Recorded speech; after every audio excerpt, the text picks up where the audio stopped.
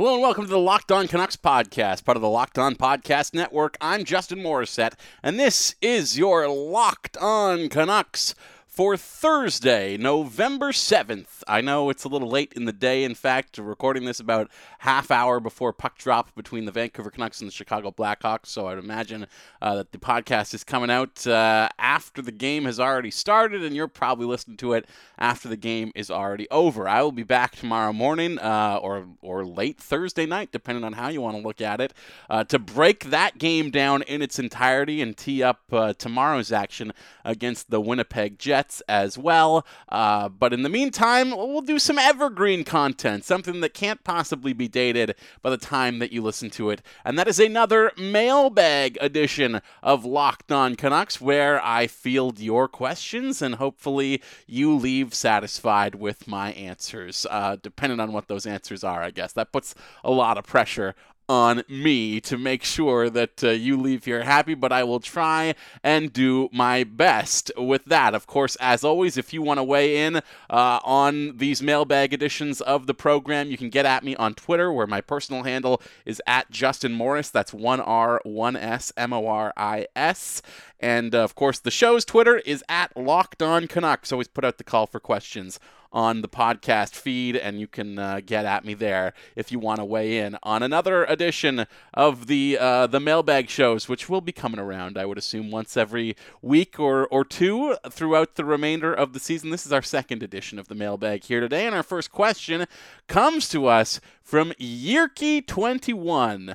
Yerky writes, if a supposed intangible quality is the type of thing that gets described as, quote, not showing up in analytics, end quote, then on what rational basis can it be said to be helping? At some point, it has to translate to the ice to matter. Well, that's not much of a question, because I think you answered it yourself at the end there, Yerky, but I do agree with you, because yes, if something is, quote unquote intangible, whether it's a hit or a fight or anything that happens within the sport that is not necessarily something that is tracked within analytic measures or statistical categories like that, then you would think, yes, it has to help drive play, which means all of the things that we use to measure positive play driving, whether it's possession numbers or shot share, all that sort of things, would be linked to this event within a game. Now, I thought this was a pretty simple question, honestly, but it turned into a pretty massive spat in the replies as the fine folks over at Pucks on Net and Pucks on Net Dave and a number of others hopped in to argue this point, because there are all sorts of things that cannot be measured within analytics, or there are things that are being measured within analytics that we don't even know about because they are proprietary stat categories being measured by teams themselves, and we don't have full access to the things that teams are tracking on a night-to-night basis. To which I would say that is correct. I think both sides can be right here, because Yerky's initial point that if something is having a positive impact on a team's play, whether that's a hit or a fight or some sort of speech in the locker room or whatever, that we can link that to the data that we do have, which tracks positive increases and the way teams control the play. Absolutely. But what I think is missing, perhaps, is the overall picture within analytics. We don't have a narrative, basically, within shot charts, basically. So we can see how shots progress over the course of a game and when shots are taken and so on, etc. But you would have to come up with a way to be able to correlate the data of, the moment that a big hit happens within a game, or the moment that a big fight happens within a game. And I'm sure that teams are already measuring that. Snep's Mustache chimes in during this debate to say there are probably teams right now that have an advanced stat based around possession change, shots, chances, etc., immediately following a body check. Hell, they probably even have them based around fights too. And I would wager that is probably correct, honestly, that is probably the case. We also have Sean at Beardy Canuck 03 weighing in to say stats are results. You use them to show what happened. Why something happened and how something happened can't be properly shown in numbers. Hockey is also a very random sport because of how fast and fluid it is. Stats have a place, but they aren't the whole picture. So if I take both of those comments into account and Yerke's initial question, I would say that you are all right on some level. If we could look at a shot chart and isolate the time within a game that a massive body check happened, or a time within a game that Elias Pettersson throws his weight around when that's not necessarily his game and it gets his teammates fired up. Maybe there is a correlation between that exact moment and an uptick in shots or an uptick in possession or just the general play of a team after that point. I'm sure that that's possible to track, which means that it's not intangible, which is exactly Yerke's point. Anything that is going to have an effect on the outcome of a game in such a way is going to have a tangible impact. It's just a matter of being able to track what that moment was. If we go, for example, back to the most recent game that the Canucks played against St. Louis the other night on Tuesday, I believe, what we would see is that the team seemed to come alive after Brandon Sutter's shorthanded chance after he deked around Sammy Blais for a shot at Jordan Binnington.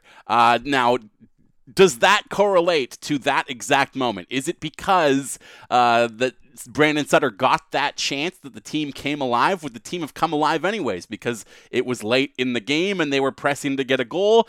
It's impossible to say. What I can say is that the crowd came alive because of that Brandon Sutter chance, and perhaps the energy of the crowd fed right back into the team, and the team's inspired play after that point fed right back into the crowd, and the crowd being amped up for the remainder of that game possibly played a role in keeping the team energized to press as much as they did until Quinn Hughes finally got the equalizer to force overtime. Now, what we cannot track as far as, when things happen and how things happen is the role that the crowd plays, because that is the number one intangible thing that does not reflect in any sort of statistic that you could not possibly track over the course of a hockey game.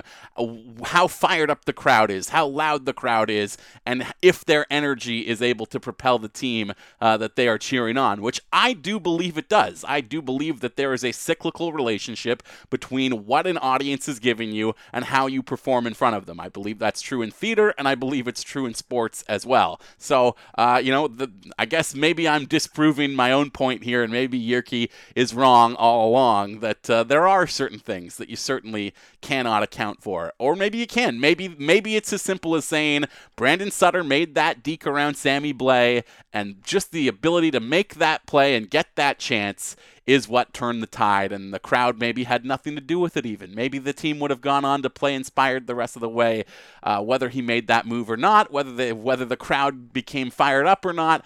I just think the narrative coming out of that game was the crowd took it to another level after that chance, and the team responded by taking it to another level as well. And that's just one game, the most recent game, as I sit here to record this in advance of the Canucks versus the Blackhawks. But that turned into a big firestorm, a massive argument of people arguing about this and that, about analytics and what they do or don't prove. So I'll leave it at that, and will not wade into that argument any further. Now, teams don't always get the outcomes that they deserve, but you can treat yourself to the meal that you deserve and have your favorite restaurants come to you with DoorDash. Right now, my listeners can get $5 off their first order of $15 or more when you download the DoorDash app and enter promo code LOCKEDON. All right, the next question comes from 933 Alien at Infinite Mile 8, who asks, what kind of record for the rest of November, 12 games, would be reasonable to expect? Now, they are playing a lot of games on the road, of course, these two back-to-backs against Chicago and Winnipeg, a 4-game homestand, and then 6 more on the road to close out the month of November. And as I look at this schedule, let me tell you what I think you can expect from this remainder of the month. It's a 12. Why don't we go through the games one at a time? The Chicago Chicago Blackhawks are not a very good team. Vancouver should win tonight's game, and you'll know if that's true probably by the time you listen to this. I hate to be incorrect if they happen to be losing it or if they lost it outright. My apologies for getting it wrong, but this is a bad team. This is a team that has gotten to a point where they are so bad that head coach Jeremy Colliton is looking at the Canucks as a measuring stick for his Blackhawks team to find out where they're at in their development curve. So we have come so far through the looking glass that the Blackhawks are now a lowly team looking up at the Canucks as an example of how to do it right.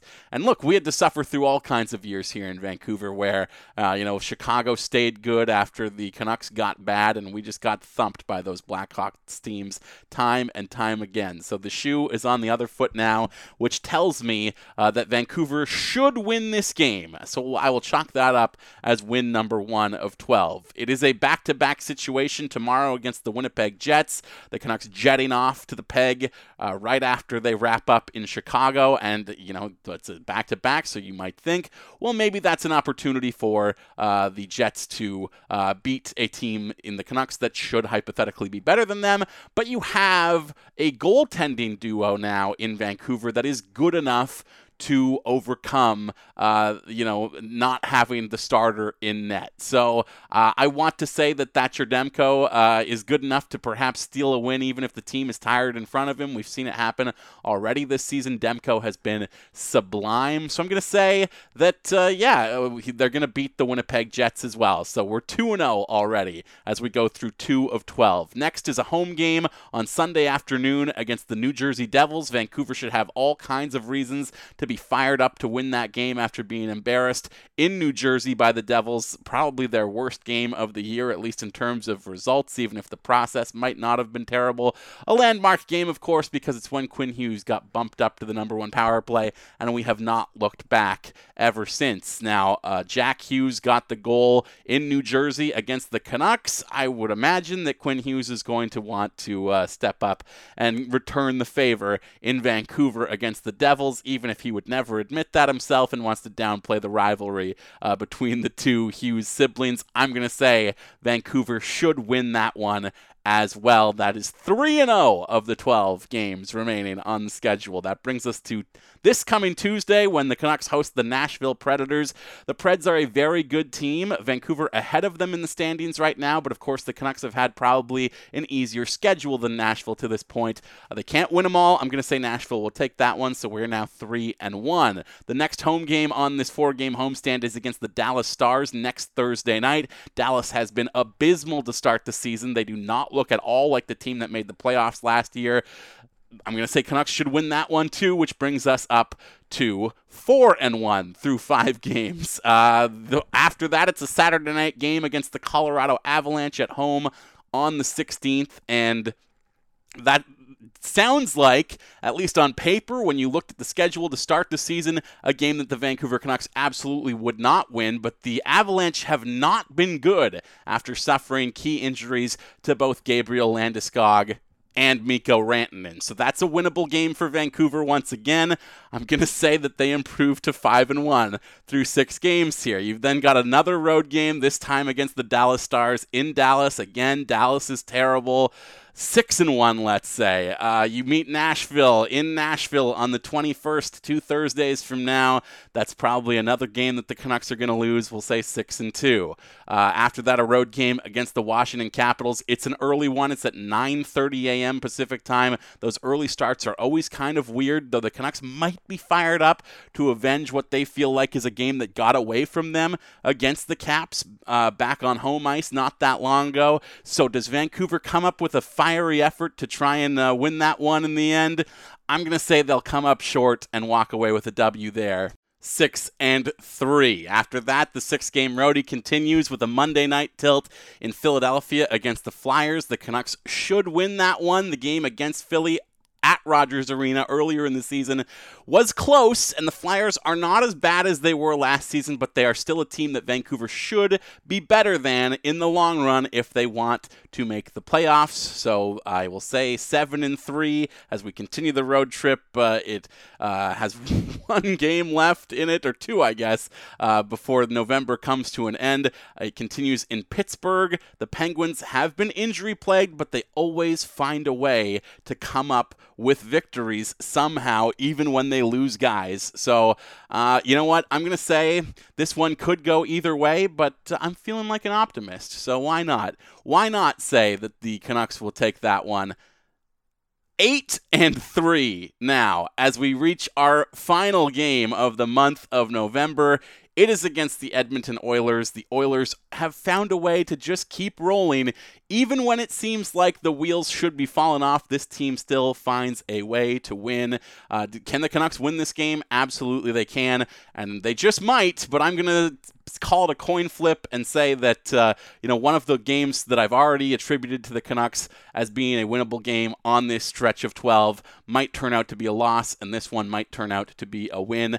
Ultimately, let's say 8-4 over the course of the rest of November. And that's a much better record than I would have predicted even just 3 weeks ago. So as much as I said, let's pump the brakes and cool our jets in terms of declaring this team legitimate and for real and all of those things, they are a good team, and they should ultimately close out the rest of the 12 games here in the month of November. I would assume with an 8-4 record, 7-5 maybe at worst, but I'll say 8-4. Next question comes from Jackson McDonald at Failson McDonald, the managing editor of the Canucks Army blog and a former guest on this program, who asks, what is the statute of limitations on making fun of a player's tweets? Of course, Jackson in hot water currently for going back through the entire Twitter timeline of Adam Gaudette and digging up old bad takes and old bad tweets from Gaudette, people thinking that this is some kind of political agenda, that it's a hit job, that Jackson is going after a guy who's a Trump supporter entirely because of his politics. I'm going to say that that is not the case, and not just because I know Jackson and he's a friend of mine and we've talked about this off the air, but just even as an impartial observer, Jackson went back and found these tweets because the tweets are funny. There were a lot of funny tweets from Adam Gaudette and things that are totally up for debate as far as, criticizing a guy that have nothing to do with politics. Tweets like saying that Sidney Crosby is the biggest pussy in the league. Tweets like saying, Adam Gaudette got in trouble for tweets against the Canucks when he was drafted, for tweets thinking that the Canucks were, a contemptible team of just awful losers back in 2011. He deleted those ones pretty fast. So why did Jackson take all those screen grabs? Because anytime an old tweet of Adam Gaudette's gets dredged back to light, the guy acts quickly to delete them. Why does he delete them? Because he's embarrassed of them. Why doesn't he just delete all of them if he doesn't want people going back and digging through them? There was nothing malicious about it. It's entirely just comedy. It is funny to read what these teens write on Twitter in public. The same thing happened to Jordan Binnington during the Stanley Cup playoffs last year, where, tweets about peeing on backpacks and all these dumb things were dredged up. Why did that happen? Is it because people hate Jordan Binnington? Well, some might, but I think the main reason it happened is because those tweets were funny to read and because they were left up for public consumption. If players don't want guys going back and digging through all their tweets from when they were teenagers, there's a simple way around that. It's called wiping your account, deleting all of your old tweets. It's very simple to do, and if you're a celebrity playing for a professional sports team, there's no excuse not to do it if you don't want something snooping around, someone snooping around through things that you've written in the past. That's all I'm going to say about that, other than make Adam Gaudette again. Next question comes to me from Nick Greenison, who asks, if the Canucks made you change the name of your podcast, what would you change it to? obviously my options are limited being part of a podcast network, so I have to keep the Locked On part, but I guess I would change it to Locked On Van Talk, where I mostly just ignore the Vancouver Canucks entirely so as not to get sued or hit with a cease and desist letter, and just talk exclusively about memories of being driven around in my mom's Honda Odyssey as a kid. Next question comes from Mallory at Sports Lesbian, who says, what are your malt liquor power rankings? And honestly, I don't even know what constitutes malt liquor versus beer. Like, is Colt 45, I guess that's malt liquor, but I also thought Colt 45 was just a strong beer. I'm not really sure. I'm going to say... I think what she's asking me is how do I rank White Claw, which I've never even drank because it's not even available in Vancouver, but it will be on January 1st, 2020. Yes, the non-compete clause of local hard seltzers in Vancouver expires with that agreement that they have with the BCL expires on New Year's Eve. So when the clock hits midnight, it's entirely possible that bars all over the city will start to bust out the White Claw, and that just might be how you ring in the new year this year, folks. So look forward to that. The next question comes to me from Quinn Hughes at Riot Survivor, who says, what do you consider the career highlight of Shootless Joe Passmore? Which is a deep cut. That is an in-joke from more than a decade ago. Well done, Kevin. I appreciate the deep reach on that one because he is referencing a time when I would go over to his basement suite and play the NHL series, possibly for original PlayStation or PS2 at the time. And they were old games, and this was a time where the rosters were not always complete by the time the game had to be published. So there would be holes on teams that would be filled by just entirely made-up players. So you might start a season of NHL back in 2002, 2003, and the goalie on the New York Rangers, behind, I guess, Dan Blackburn or whoever was the starter at the time, would be a fake player named G Backup. Now, there was also, at the exact same time, a player in the league who I believe was the backup goaltender for the Chicago Blackhawks of that era.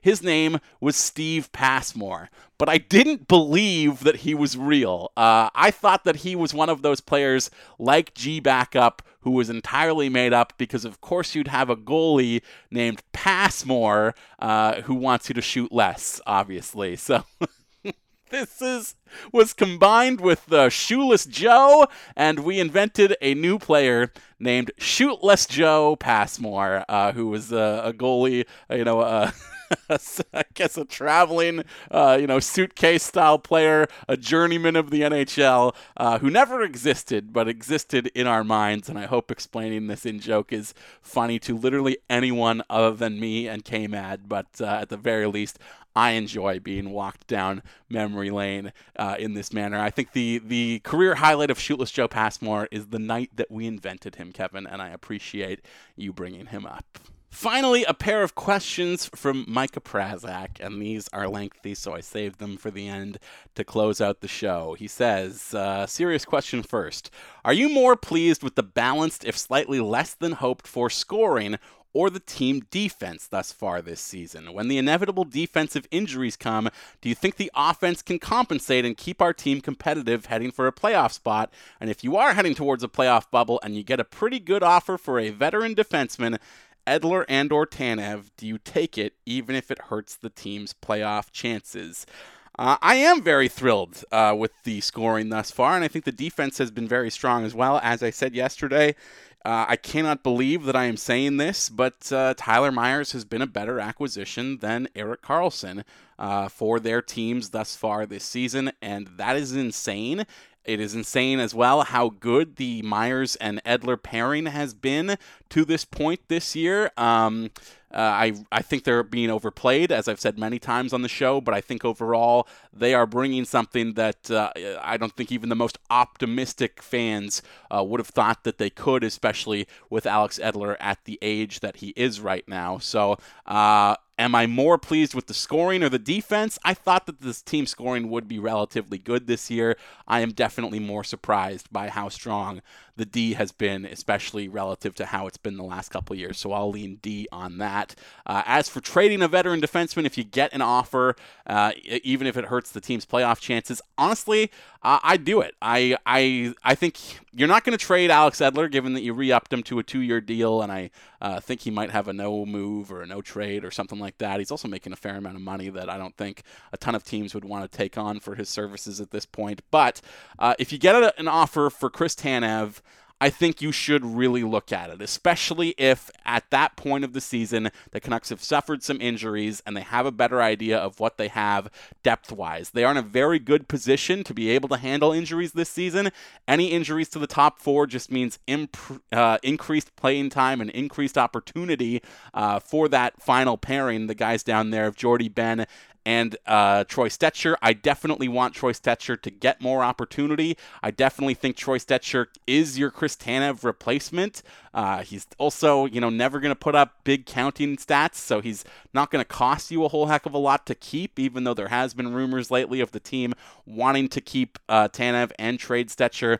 My impression is that the proper move is to do the exact opposite of that. If you do get an offer on Tanev and it's something that's really enticing, something that can help this team, not just next season, but several years after that as well, I think you have to really look at that and do what's best for the long-term goals of the team, because this is not a team that should be pushing all in this season to make a run at the Cup. This is a team that's window to win is really just opening right now as we speak, and if you can get a piece that will help you win down the road and it costs you Chris Tanev in the here and now, then that's the price of doing business, and that's what's ultimately going to keep this team competitive for the entirety of the prime years of the young core that you have together. So even if it hurts your playoff chances right now, I would absolutely trade Chris Tanev if you're in a playoff position come the deadline this season. Micah also has a joke question, which is,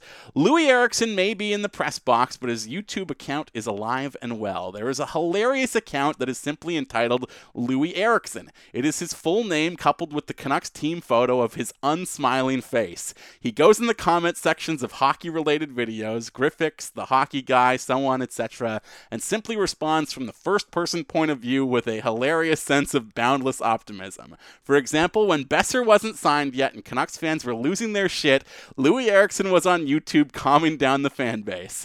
Don't worry, guys. I will fill that scoring void. I got this. Louis Eriksson. Now, I choose to believe that this isn't a fake account, but rather the actual Louis monitoring and commenting from the press box. $6 million can buy you a lot of data. Either way, I find myself so positively motivated by Louis Eriksson and his YouTube account that I consider that maybe he is in the wrong profession, which leads to my question. Justin, if the real Louis Eriksson were to retire with his hard-earned money and plentiful career options, what profession would Louis thrive in? Birthday clown, nude model, so on, etc. I feel this specific topic hasn't been addressed on Sports Talk Radio. If Louis were to retire, well, clearly, Micah, you feel that Eriksson would be better served as a motivational speaker given how fired up he gets you, and I respect that opinion. But I'm going to reference the headband that he was wearing down in Mexico during the All-Star break last year, and that he should get into, sex education. Louis should be, replacing like a Dr. Ruth type character. He should have like a public call-in show that airs maybe on the W channel as well.